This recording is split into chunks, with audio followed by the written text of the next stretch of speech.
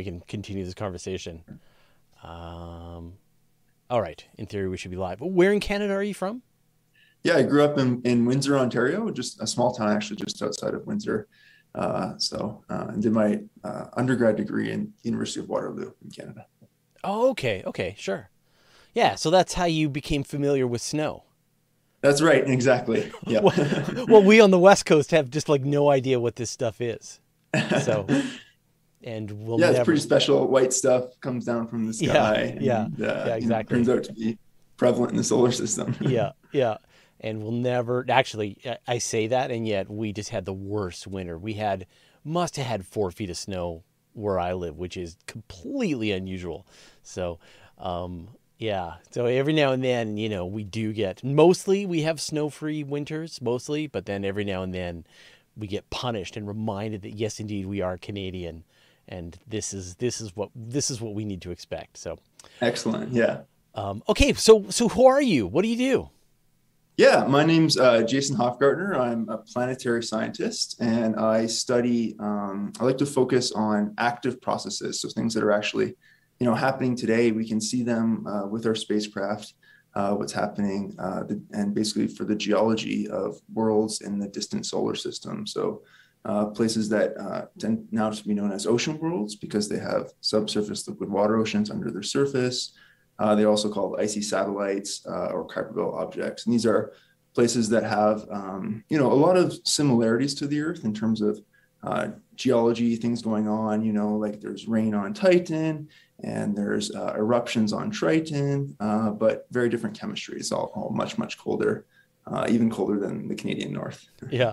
Now, you came to my attention because you use sort of one of my favorite keywords, which is Triton. But you've since like done another paper that I just saw as well. So there's like a theme definitely to what you're working on. So let's start with Triton and then we'll kind of shift things around. Sure. So I think that NASA made a horrible mistake when they decided not to fund their Trident mission and instead funded 2 spacecraft to go to Venus and none to Io and none to Triton. And the correct answer, of course, was all 4. That you launch them all on Right. Falcon Heavy, save the money, double the missions, and launch to all of them, especially Triton. Why is Triton such a fascinating world?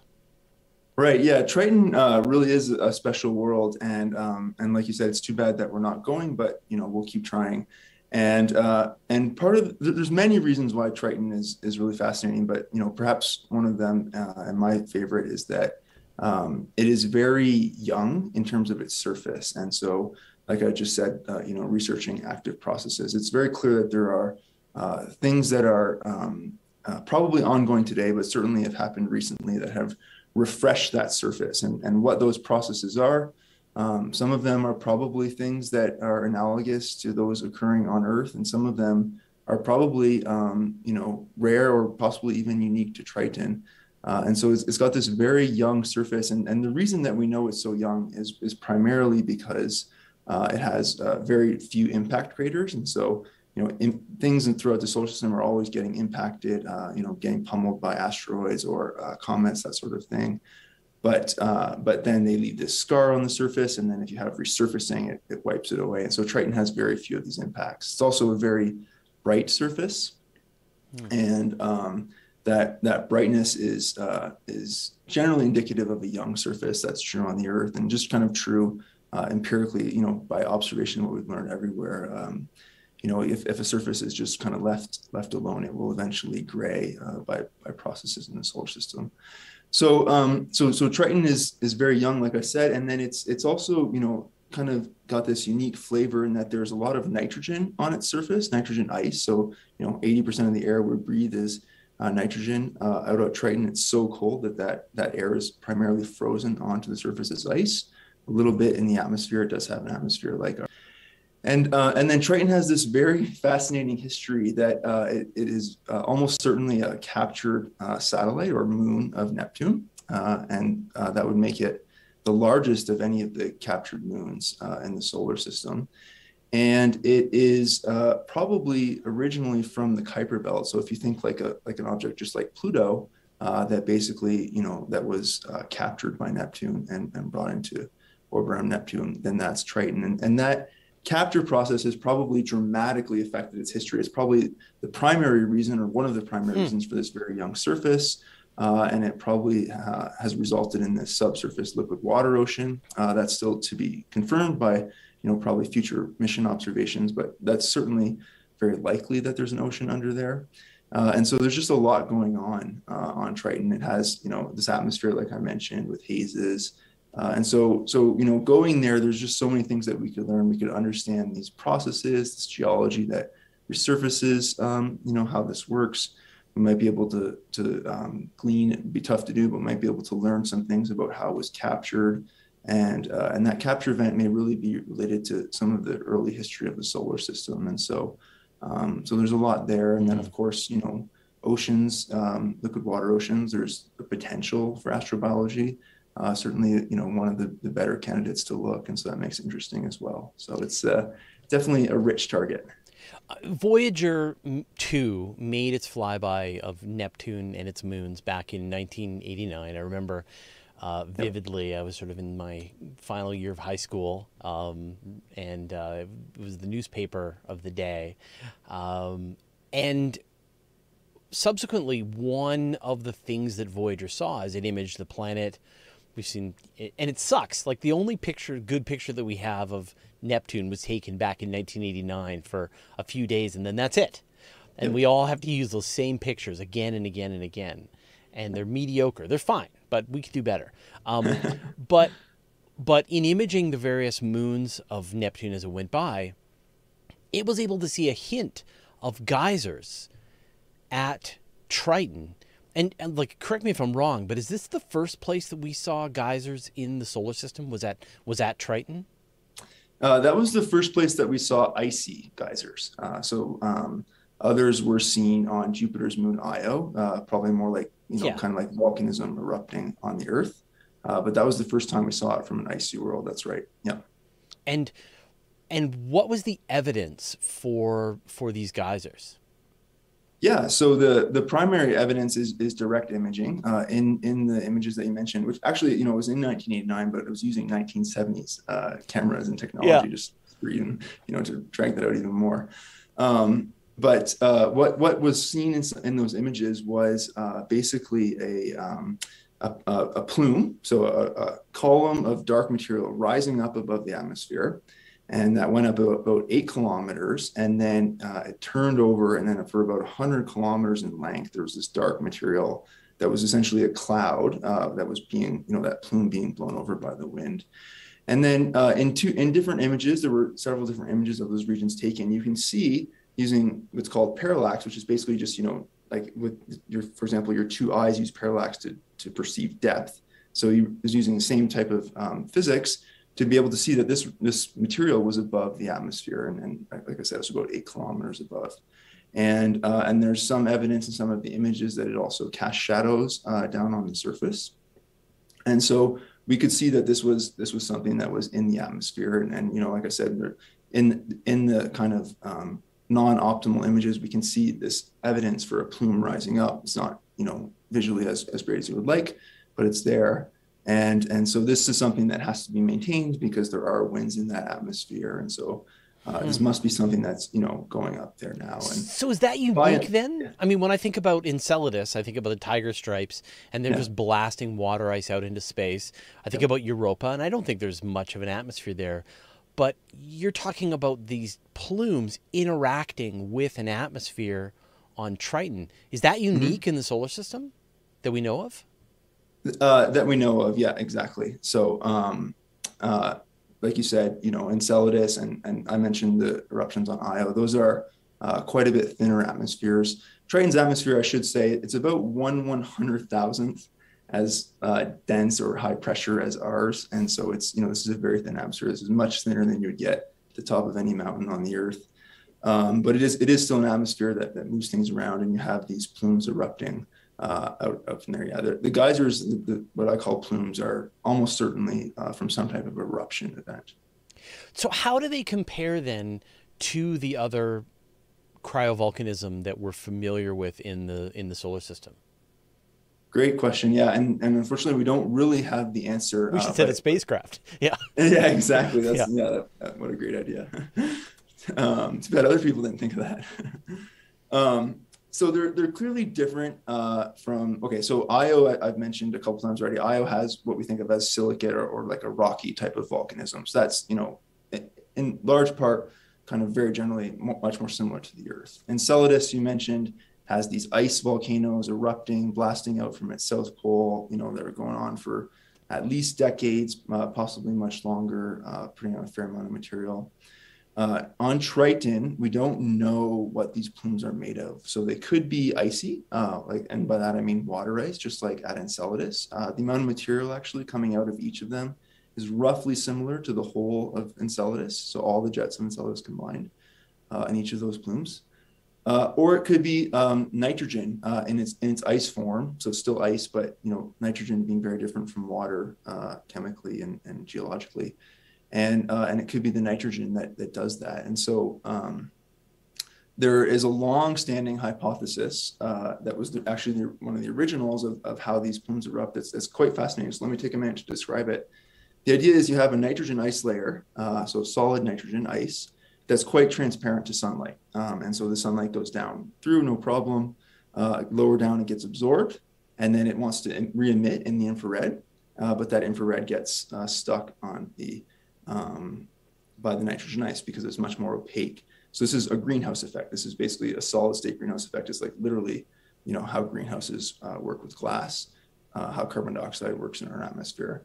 And that heating beneath that nitrogen ice, because nitrogen is so volatile, if you give it just the tiniest amount of energy, it wants to do interesting things.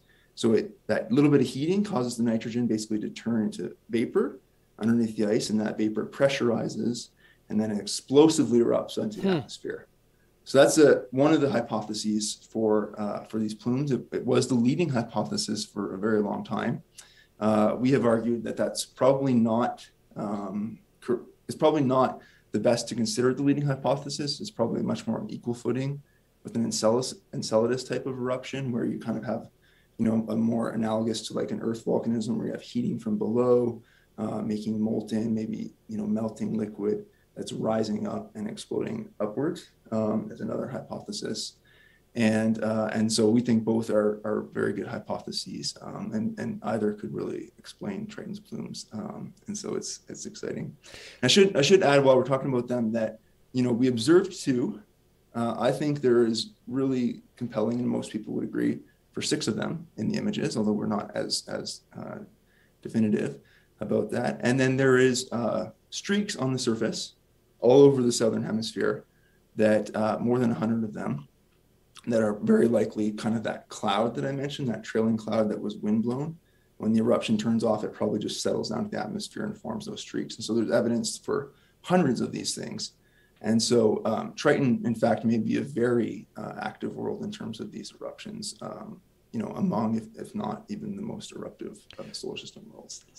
So if I kind of understand this, then there could be pockets of nitrogen that are sublimating and blasting this material out as whenever they get warmed up to a certain point, or there is actually a sub-ice ocean, kind of like Europa and Enceladus, that is connecting to the surface via these geysers, and they're sort of translating this this material out into space. That's right. Yeah, you've got that right. And there's even a third hypothesis that is much less well studied, but the idea there is that it's nitrogen again, but rather than being powered by the sunlight coming down in, you have Triton's internal energy, the same type of thing that might power the ocean beneath, and that energy is leading to convection, so it's causing the nitrogen material to come up warmly, and then when it cools, come back down. Just when you make oatmeal in the oven, or how on the stove, or how the sun works, and when that warm nitrogen comes up, it may explosively erupt as well. And so that's a third hypothesis that I think is still plenty viable, but definitely needs more study. But that's also really interesting because it allows for material to shift between layers. You could have some kind of convection. There was actually a paper that just came out today. I don't know if you saw this, that it's possible that oxygen is being pulled into Europa from the surface down to the subsurface ocean, that there's systems that are pulling material back down as well. And that gets even more interesting when you think about, say, Titan, because then you've got this really nice layer of hydrocarbons on top, and then you've got the ice, and then you've got the ocean, and a real need to push organic molecules down into the ocean where maybe really interesting things can happen. So it sounds like, I mean, obviously more evidence is necessary, but it feels now, with all of these different worlds, you're seeing different mechanisms doing different things, that it's not just ocean, ice, geysers, that there's a lot more interesting processes that could be happening depending on the world, depending on its environment. Is that right? That's absolutely right. Yeah, these worlds, I think world is a good term. It's what a term I like to use, because I think it kind of conveys that, they have this character or personality to them, that there's a lot going on, and they all have similarities, but they have their unique intricacies as well. And it's definitely not simple, like you said. That's clear at this point. All the details of how it works, that's what we're still working on, and it's going to keep keep me busy for the rest of my life, I think, because there's just such richness there. But yeah, there's definitely lots of things happening. And one thing that I haven't mentioned yet is that Triton does have methane in its atmosphere as well, and as ice on its surface. And methane, of course, is the most simple of organic molecules. It's just one carbon atom, but then it's a precursor to forming other organics. And so, what role it has in terms of an organic cycling on Triton, and whether or not it is interacting with liquid water, is definitely a very interesting question as well. So then, based on our current understanding, I mean, I think, for the longest time, the focus was on Mars. Let's send spacecraft, let's search for life on Mars, back with the Vikings. And then that was inconclusive. And so the shift was, let's follow the story of water on Mars. Continuing, and it's still part of the focus, but it's clear that there are other worlds that are worth pursuing as well, to varying degrees. And we've already mentioned some of the highest priority ones. Europa, Enceladus, Titan, and Triton, I would say, are among the top of those. Ganymede. Yeah, Ganymede's a great spot. Ganymede's probably a much thicker ice shell, so maybe not quite as compelling, but certainly it's worth visiting for sure. And yeah, it has really kind of opened the door to considering the possibility of astrobiology on these worlds, and further out into the solar system, beyond what is maybe typically called the habitable zone, right, where you have liquid water at the surface. You now have liquid water not at the surface of these worlds, but deep beneath. And on Earth there is life in the deep ocean, and so it begs the question: is there life down there? And we don't know the answer, but we can get closer towards it with spacecraft, and possibly approach that answer. And so that is certainly something that NASA is thinking about. And since you asked about kind of astrobiology and where it's going, it's good to say then that the planetary science and astrobiology community has basically just finished a process known as the Decadal Survey, if you're familiar with it, where basically once a decade, the community has a committee that essentially looks at some of the highest priorities for planetary science and going forward in the next decade. And our timing today is interesting, because the next Decadal Survey is expected to be released imminently, as probably a month. I mean, I knew the astrophysics one had come out, but I didn't realize the planetary one was due. Yeah, the planetary one is very imminent, and so it will, in many hundreds of pages, address the question that you're talking about, which is, what are the priorities and how have they shifted with the discoveries of the last decade? And it will continue to be Mars, of course, but it will also continue to be these other ocean worlds and icy satellites that we're talking about, and it's going to be very interesting to see that document and what it suggests. Now, on the channel, when we talk about some of these ideas and some of these missions and stuff, we joke about, a rich aquatic environment, Europan sea, European whales, space whales, and so on. But practically speaking, how nutrient rich and energy rich is the environment under the ice on some of these worlds compared to, say, the subsurface, the deep sea vents and things like that here on Earth? Yeah, great question. So, Enceladus, the geysers that we've mentioned, they're erupting outwards, and they are almost certainly sourced from this ocean underneath. Maybe not directly. There may be a lot of change and transfer happening in between, but the original source is probably that ocean, and there is plenty of nutrients in there. The Cassini spacecraft flew directly through that plume and just imaged it, but actually flew through it, and essentially sniffed the molecules, and it discovered all the types of basic building blocks that we would think of, and nutrients, types of Earth's oceans, and it wasn't really capable of seeing much more complex compounds, and so they may or may not be there, but certainly the building blocks, the simple types of compounds and elements that are needed were there. And so there are differences from the Earth in terms of, the ratios of the different compounds, and, they don't all have exactly the same nutrients, but it's, overall, it's not crazy different between different oceans or lakes and oceans on the Earth. And so it's clearly not nothing, to answer your question. Some places maybe even more nutrient rich, maybe too nutrient rich. We don't know. Europa's ocean, another very high priority one. We have not been able to do that type of analysis that was done at Enceladus yet. Maybe the mission that's already planned and being built for Europa, called the Europa Clipper, will be able to do that if it does discover plumes there, and it could be.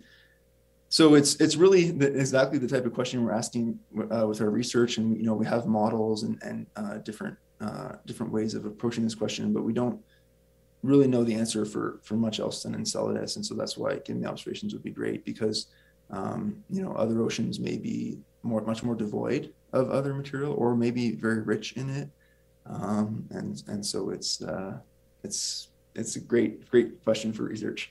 Yeah. So what would it take then to start to get some of these answers? You mentioned the Europa Clipper. We talked about the Triton spacecraft that so far hasn't gotten funded yet. There's the JUICE mission coming up from the European Space Agency. Are any of those equipped to give you the kinds of answers that you would be hoping to see? And I guess what would be ideal if, obviously I don't want to necessarily spoiler alert on the decadal survey, but Sure. but what would get you the answers that you need? Landers, probes going into the ice, blank check. Right. What's it going to take? Right. Yeah. Well, my research is focused on these geologic processes and what's going on with the surface. And so Clipper and JUICE and Triton are all going to get me the answers that I'm particularly interested in, at least for the next step, because they are very capable, modern, really going to completely transform our understanding of these worlds.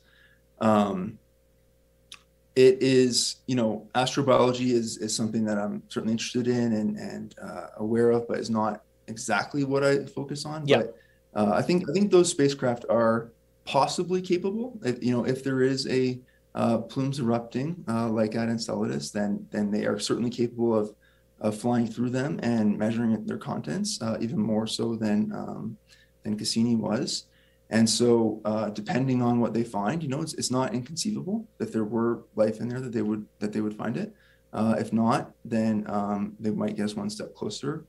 And it's kind of a question that we just got to kind of keep going. And they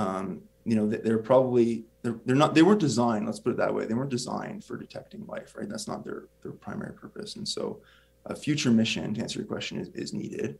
And generally in the way these exploration of these worlds goes is that you study them with telescopes, you fly by them, you orbit them, and then you land on them. And so that's kind of the natural next step. And then you sample return. And then do sample return, yeah. And in the case of these places, maybe dig down, right, or dig down very deep, or kind of get way down there into the ocean.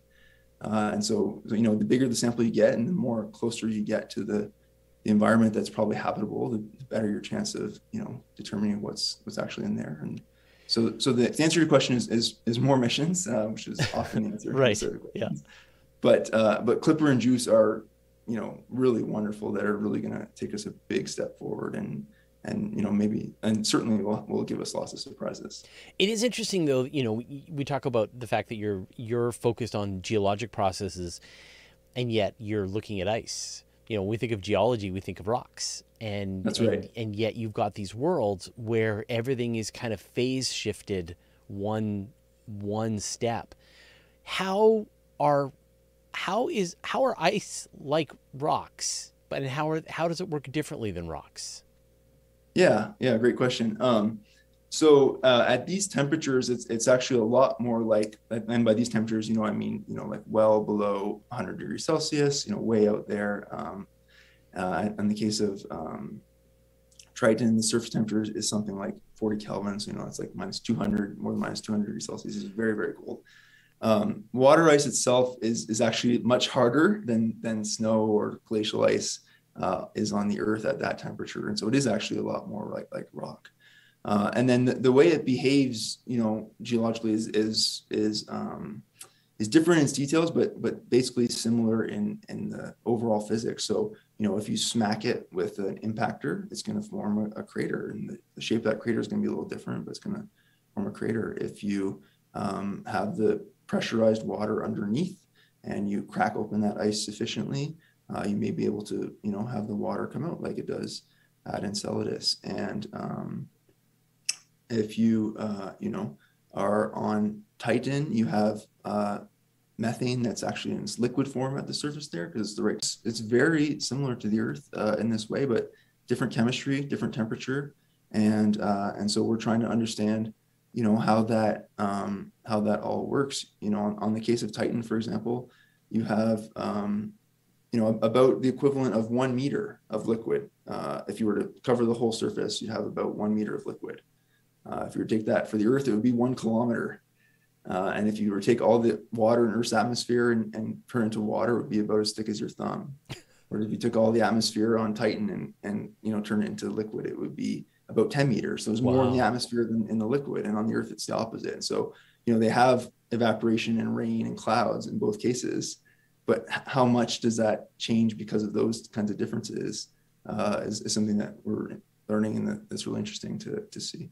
But here on Earth, with plate tectonics and things like that, the rocks themselves are made of aluminum and iron and silicon and oxygen and all of these various elements. But on, say, a place like Triton, it's hydrogen and oxygen. The chemistry simplifies. How does the chemistry affect the geology? That's right. Yeah. And it's a very rich chemistry, just like on the Earth. And so, it's, there's so much going on, but it affects it in ways, in many, many ways. I mean, there's such a broad question, but, like if we go back to Triton's plumes as an example, that first hypothesis that I mentioned of this solar driven greenhouse effect causing eruptions, there's nothing like that. That's a good analogy on the Earth. And so Right. it's affecting the geology, the chemistry of how nitrogen can have this greenhouse effect is affecting the geology in the sense that it's creating an entire new process that can occur on Triton. And then of course, that eruption affects geology because it's, pushing this material into the atmosphere that can get blown around, and then some of it falls down onto the surface around it. It's causing this cycling of material. And so it can lead to entirely new processes. It can lead to processes that are different in their details, and it can lead to some processes that occur on the Earth don't occur on these places. So, and Enceladus and Europa, like we mentioned, don't have an atmosphere. So they don't have, rain. They don't have rivers eroding the surface. They don't have probably glaciers that are cutting through it. So the geology there is much more dominated by tectonic effects, not plate tectonics, but cracking and fracturing of the surface. And so it's kind of it changes, on Earth, there's a constant competition between all the different geologic processes, building mountains and then eroding them down. And it changes the equation of, which processes are winning and which ones are dominant and that sort of thing. But as you get colder, like say as you go out to Pluto, then suddenly then you almost go to another phase change. Now the nitrogen is forming glaciers and moving and shifting and That's right. and so on. So do you sort of see how is it almost like places like Triton, like the middle solar system is almost like the tropics of ice, and then as you get out to Pluto and beyond, then it changes again. There's definitely a gradient across the solar system, and that's part of what makes each of these places, have their unique flavor. Pluto has glaciers and it's nitrogen, and so an interesting example of how that changes the geology. Our glaciers on the Earth, they are water ice on top of rock, and when the water melts, it sinks to the bottom of the glacier and helps the glacier move. It helps erode things. Nitrogen on Pluto is on top of water ice, and that nitrogen is more dense than the water ice it's on. So on Earth you have water ice that's much less dense than the rock it's on, and on Pluto you have nitrogen that's more dense than the ice it's on. So that means it's actually trying to kind of not only like just flow like the Earth like by gravity, but because of density, it's actually trying to get underneath that ice. Huh. And then what's interesting is that if you ever did get melt, for example, in those glaciers on Pluto, that liquid nitrogen wants to rise. Water is actually rare in that ice floats. Most materials, if you freeze them from the liquid form, the solid sinks. So on the Earth, you have the water go down at the base. It does kind of this weird erosion. It causes the glacier to move more. On Triton, on Pluto, you might have, that the liquid moves up to the surface, does things on the surface, doesn't actually change how it's interacting at its base. Completely different type of physics, but, glacier doing interesting things in both cases. It's very, very interesting difference. And do you think that, like, if you got colder, like, one of the ideas for, say, Oumuamua was that it was a nitrogen rock, a nitrogen asteroid, as opposed to, so if you got even colder to the point where things like, I don't know, hydrogen are starting to freeze, what could geology look like at that point? Probably very different again, right? Yeah, and so nitrogen may form kind of one of the limits in our solar system, or certainly what we've explored with spacecraft. A hydrogen world, might be hard to do because hydrogen is so light that basically even given the tiniest amount of energy, it may not stick around. And so the idea of like a hydrogen glacier forming on a world is fascinating. I mean, maybe it occurs in some extremely distant realm from stars, but it may only be very short-lived because, like I said, once you give the energy, the hydrogen may just disappear. But it's an interesting question. Yeah, and it's good. It's a good question to know. Like, is nitrogen kind of the limit for this type of thing? Because we're at 40 Kelvin. It's minus 230 Celsius. There's not much more things that are much more.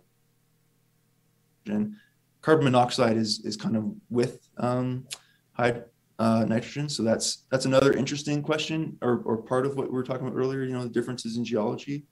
It's essentially exclusively H2O, water. There's certainly a little bit of organics and dust and that sort of thing mixed in, but it's basically H2O. And so it may be actually that on Pluto, there's this bit richer kind of variance and change. And similar idea for Titan is that the liquid at the surface is liquid methane and ethane. And so, they're probably a much more balanced mix between them. So on the Earth, you have fresh water and salt water, but salt water is still almost exclusively water. It's like 1% salt. On Titan, you have much bigger mixes. And so what does that do interesting geologically? It's really fascinating what it could mean. And even, when I think about, say, even lava on Earth, we get, like, the viscosity of the lava depends on the I guess the chemistry of the rock that went into it, and that will sort of define the temperature and define whether you get like the crunchy like the stuff that kind of looks like rolling boulders, or you get the very soupy stuff that flows quickly. Do we think that maybe there's a similar situation going on with different chemistry and the different kinds of cryovolcanism? Do you ever get like lava flows, or are they all just sublimating directly? Good question. It's there's not really been a lava flow of of icy material that's been observed yet. There's evidence for some of these, or at least they've been interpreted as past lava flows. But on Enceladus, we've seen the geyser, the eruption. It's blowing material well above the surface. We haven't actually seen the equivalent of like a water kind of gushing out onto the surface and flowing out like volcanism on the Earth. And so whether or not that happens is still kind of a bit of scientific debate. But the chemistry clearly affects it. And one thing that I haven't mentioned yet is that for example, like I did say, is that ice floats, right? And that's actually relatively rare, that the water wants to go down, not up. And so that may actually make volcanism on all of these worlds, although it does seem to occur, much less prevalent than it did on the Earth, because simply when you melt, the equivalent of the rock, the crusty material, rather than wanting to rise like it does on the Earth, it actually wants to sink, because that's the behavior of water. And so volcanism may be less prevalent there.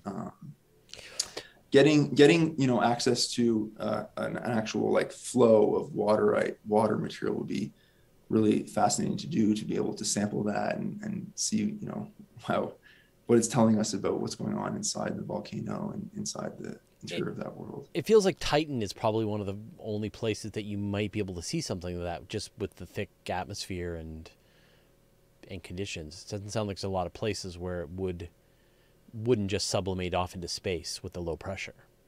Maybe, yeah. I mean, it's certainly, the thick atmosphere allows you to actually cool it much quicker.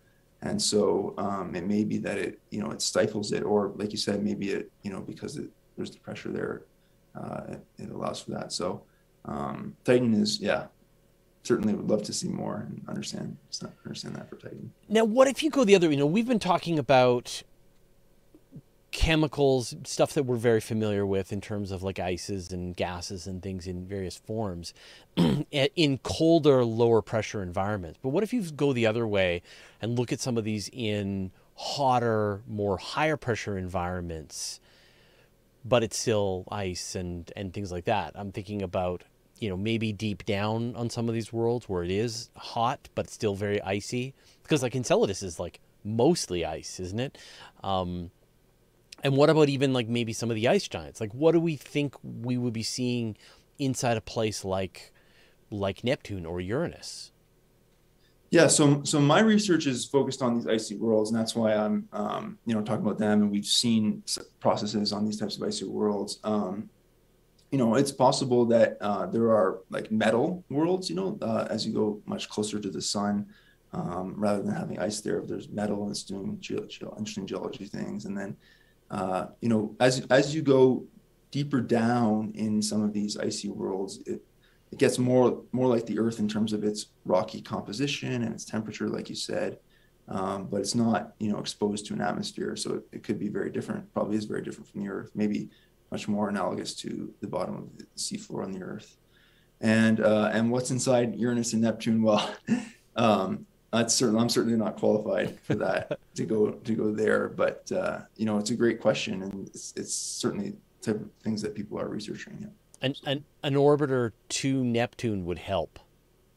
Oh yeah, I don't know that it would, it wouldn't be able to probe like deep into Neptune necessarily, but it would certainly, be able to study Neptune in wonderful ways. And Triton. Yeah, it couldn't. Triton. The point is, it couldn't hurt. We should send one. And the other moons and rings. Yeah, exactly. Lots to do there. So, I mean, in the last couple of days, we got the announcement that NASA has confirmed 5,000 exoplanets or that scientists have confirmed 5,000 exoplanets, with thousands and thousands of more candidates in the works. Upcoming missions are going to be turning up tens of thousands of exoplanets, possibly hundreds of thousands. A few decades from now, we should probably know of millions of exoplanets. Many of these are going to be icy worlds or have moons that are icy worlds. How do you think that our understanding of what we're discovering here in the solar system extends out to to the rest of the galaxy? Yeah, great question. Yeah, the statistics suggest that there's probably, like at least one planet for every star in the galaxy. And so if you take that, statistically, although we haven't discovered them all yet, there's billions of planets out there. There's tons and tons to be found for sure.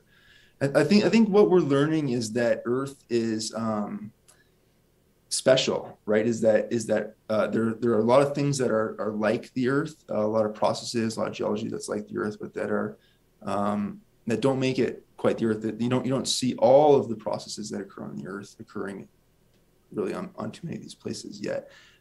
Maybe we will find that in the future, but we don't see that. And so it's teaching us that there's a lot of activity, just lots happening. Just it's not like these are dead worlds that have just been sitting there for an eternity, but there's a lot going on, and to understand that diversity is, I think, going to be very interesting. And whether or not there are true twins to the Earth, or Earth is truly unique, is the kind of question that we might have a much better answer to in our lifetime. But we're seeing that also, that we don't necessarily need things to be exactly like the Earth to do interesting things, right? Mm-hmm. So it doesn't have to follow the same recipe as the Earth to have volcanism. It doesn't have to follow the same recipe as the Earth to have rain. It doesn't have to follow the same recipe, to have other geology like glaciers. And so it's interesting to know too, do you have to have exactly Earth-like conditions to have life or not? These are the types of questions that our solar system can give us. And so there's a very wonderful complementarity between studying the worlds in the outer solar system and studying exoplanets, because they're all kind of teaching us about, what is the varying and diversity of worlds, and how are they all teaching us, about the Earth. And it's clear that the Earth is special. And so, yeah. Whether or not we find another one or not, we should protect ours. That's clear. Yeah. Especially the ice and the water. We talked about this announcement of 5,000 exoplanets, but James Webb has come online with its ability to see into the infrared. Do you see James Webb playing a role in some of the work that you're doing? Yeah, for sure. I mean, James Webb is very capable of studying, many different objects, and there are plans to look at, all the worlds that we've mentioned so far. And so it's going to take great leaps and bounds in terms of understanding the chemistry in particular on a lot of these places, in terms of just kind of being able to, in kind of like we talked about, the decades between, when we go to Triton and when we go back, and some of the other worlds that maybe slightly, more frequently, but still not frequent enough. James Webb allows, not the same detail, but to monitor much more often, to look at these things. And so it's going to teach us a lot about these worlds. I don't have particular plans myself for that facility at the moment, to using it, but it's going to do wonderful things, and a lot of my colleagues are working on it for sure. You're going to be busy with Europa Clipper and JUICE images. And still, analyzing a lot of this great data that we have from Cassini and New Horizons. So Cassini at Titan and Enceladus, and New Horizons at Pluto is keeping me busy right now. It's been, of order 5 years since those missions ended, but there's still tons and tons of data to be worked through for them. What about the Titan Dragonfly? This idea of a nuclear-powered helicopter that's going to be flying around in the atmosphere of Titan. I mean, this is a geology's dream, is to have something that can actually go up close to these rocks. What are you looking forward to from Dragonfly? Oh, I'm very excited about it. Yeah, it's going to be great. One of the things that I'm really interested in is that it's going to be able to, not only get close, but it's going to be able to look at these rocks from the side. right? So the spacecraft, I mean, we can do that sort of very partially by changing the angle, but we're basically looking down because we're in these, up in space looking down. Dragonfly is going to be able to get up there, and so when it finds a cliff, it doesn't just have to look down the cliff, but it can actually look on the side and see what the character of that cliff is. And so I'm really excited for that aspect of it, especially because it's a helicopter that can fly. It can like pick its height that it goes to, and it can really explore it in a very interesting way. So what would it's that going to tell be us? fantastic, like you said. Like if you could look at a cliffside, Yeah. what would you be looking for as a geologist? So what I want to see and what I predict will be there is layering, and that layering is basically a record of the history, right? Because each layer was kind of deposited at time, and then the next one got deposited on top.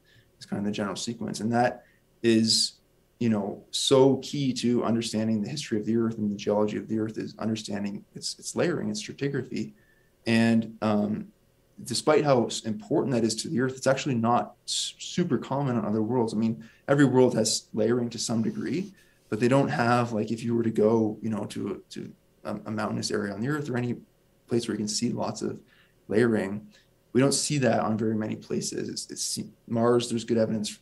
Mars has that. We know that now, but there may not be many others. Titan probably is one because Titan has this liquids at the surface. It has this rain and rivers.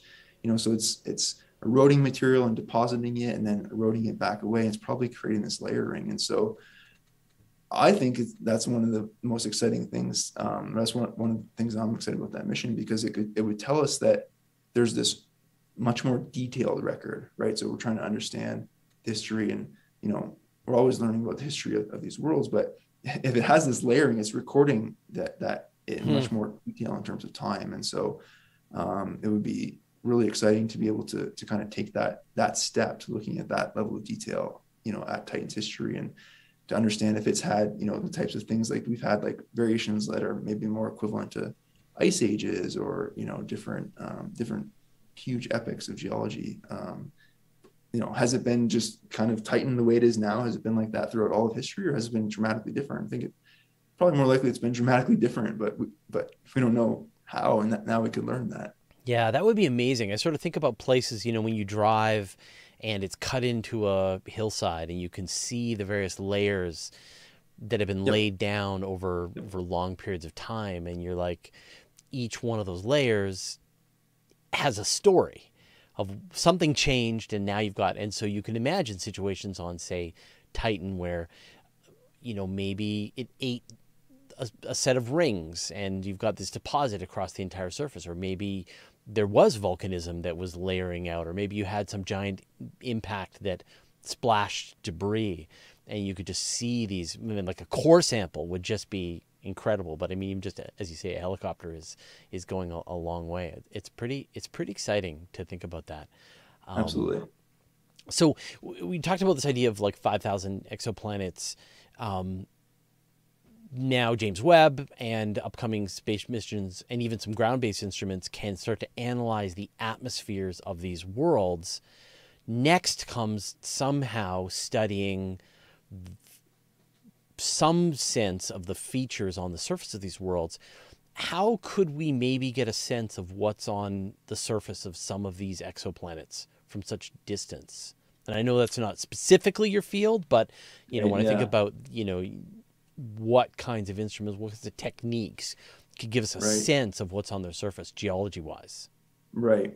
Yeah, it's certainly the type of questions we want to be able to answer, and so I think the way that progress will be made is by a combination of using things like James Webb to do observations, that is going to really teach us about the atmosphere, and then modeling, and so using computer models to predict based on everything that we can learn about those worlds, what does the surface look like, and the more that we learn about our own worlds in our solar system that we can actually go and touch and see the surface, the better informed those models can be. And so I think that's where we're going to see progress, during the era of this decade of the James Webb Telescope, is kind of this, teamwork between the observations and the modeling. And, seeing the surfaces of these worlds is a very, very, very challenging thing to do. And so that's still a ways into the future. But that's I think how we're going to do. And so it's a lot of kind of layer science, built up that we understand these things and we're putting them all together. And this is our prediction for what that surface is going to look like. Yeah. And how can we test that and how can we make that better? But if I could give you, say, 1,000 planets and give you 1 pixel from each one, a spectroscopic data of 1 pixel of 1,000 planets, would that be interesting to you? Oh yeah, I mean, of course, it would be interesting to know, like what I mean, the spectroscopy is very useful for getting a sense of the composition, and so it'd be very interesting to know. And of course, finding liquid water is a very interesting question. So it's good. The question is, how confident am I in what I've learned from those pixels, right? And, right. So I can understand, the composition on average, which in the case of the Earth, we're roughly 70% ocean. And so, would I be able to know, is it primarily ocean or is there also continents there? And would I have a sense for, is it like, this one giant continent or the ocean? Or is there like, many little pieces of land everywhere and water around? These are all the types of things that you can't really answer well with 1 pixel, right. But as you get more, then you can do better. So that's what's. So would it be more interesting to get time-based pixels or multiple pixels? Like if I could give you those same 1,000 planets, but give you, your data once a year.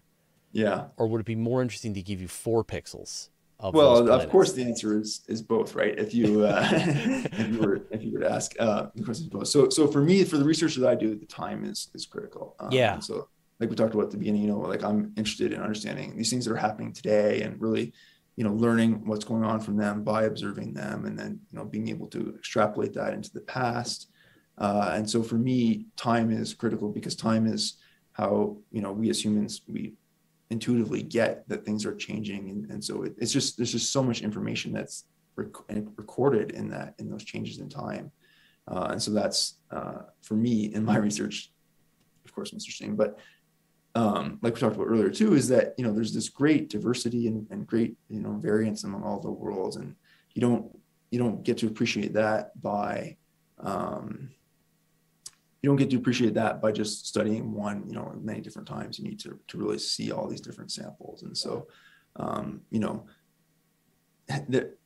there's just things that however far we take our science, we won't predict, these things happening until we actually go and see them. There are so many examples of things occurring on Pluto that are, related to what was expected and predicted, but just not even, at all, not even close to like the way it's actually on Pluto, and things like the nitrogen glaciers, like we just maybe there was predictions for nitrogen glaciers, but we just didn't have like that sense for just how they would work and what they would look like on Pluto. Mountains. So really got to see them. Yeah, I mean, even just seeing the pictures of those mountains, and if someone said to you 10 years before New Horizons arrived and said, when you see the first pictures of Pluto, you're going to see mountains made of ice and glaciers made of nitrogen, surrounded by an atmosphere, you'd be like, no, no.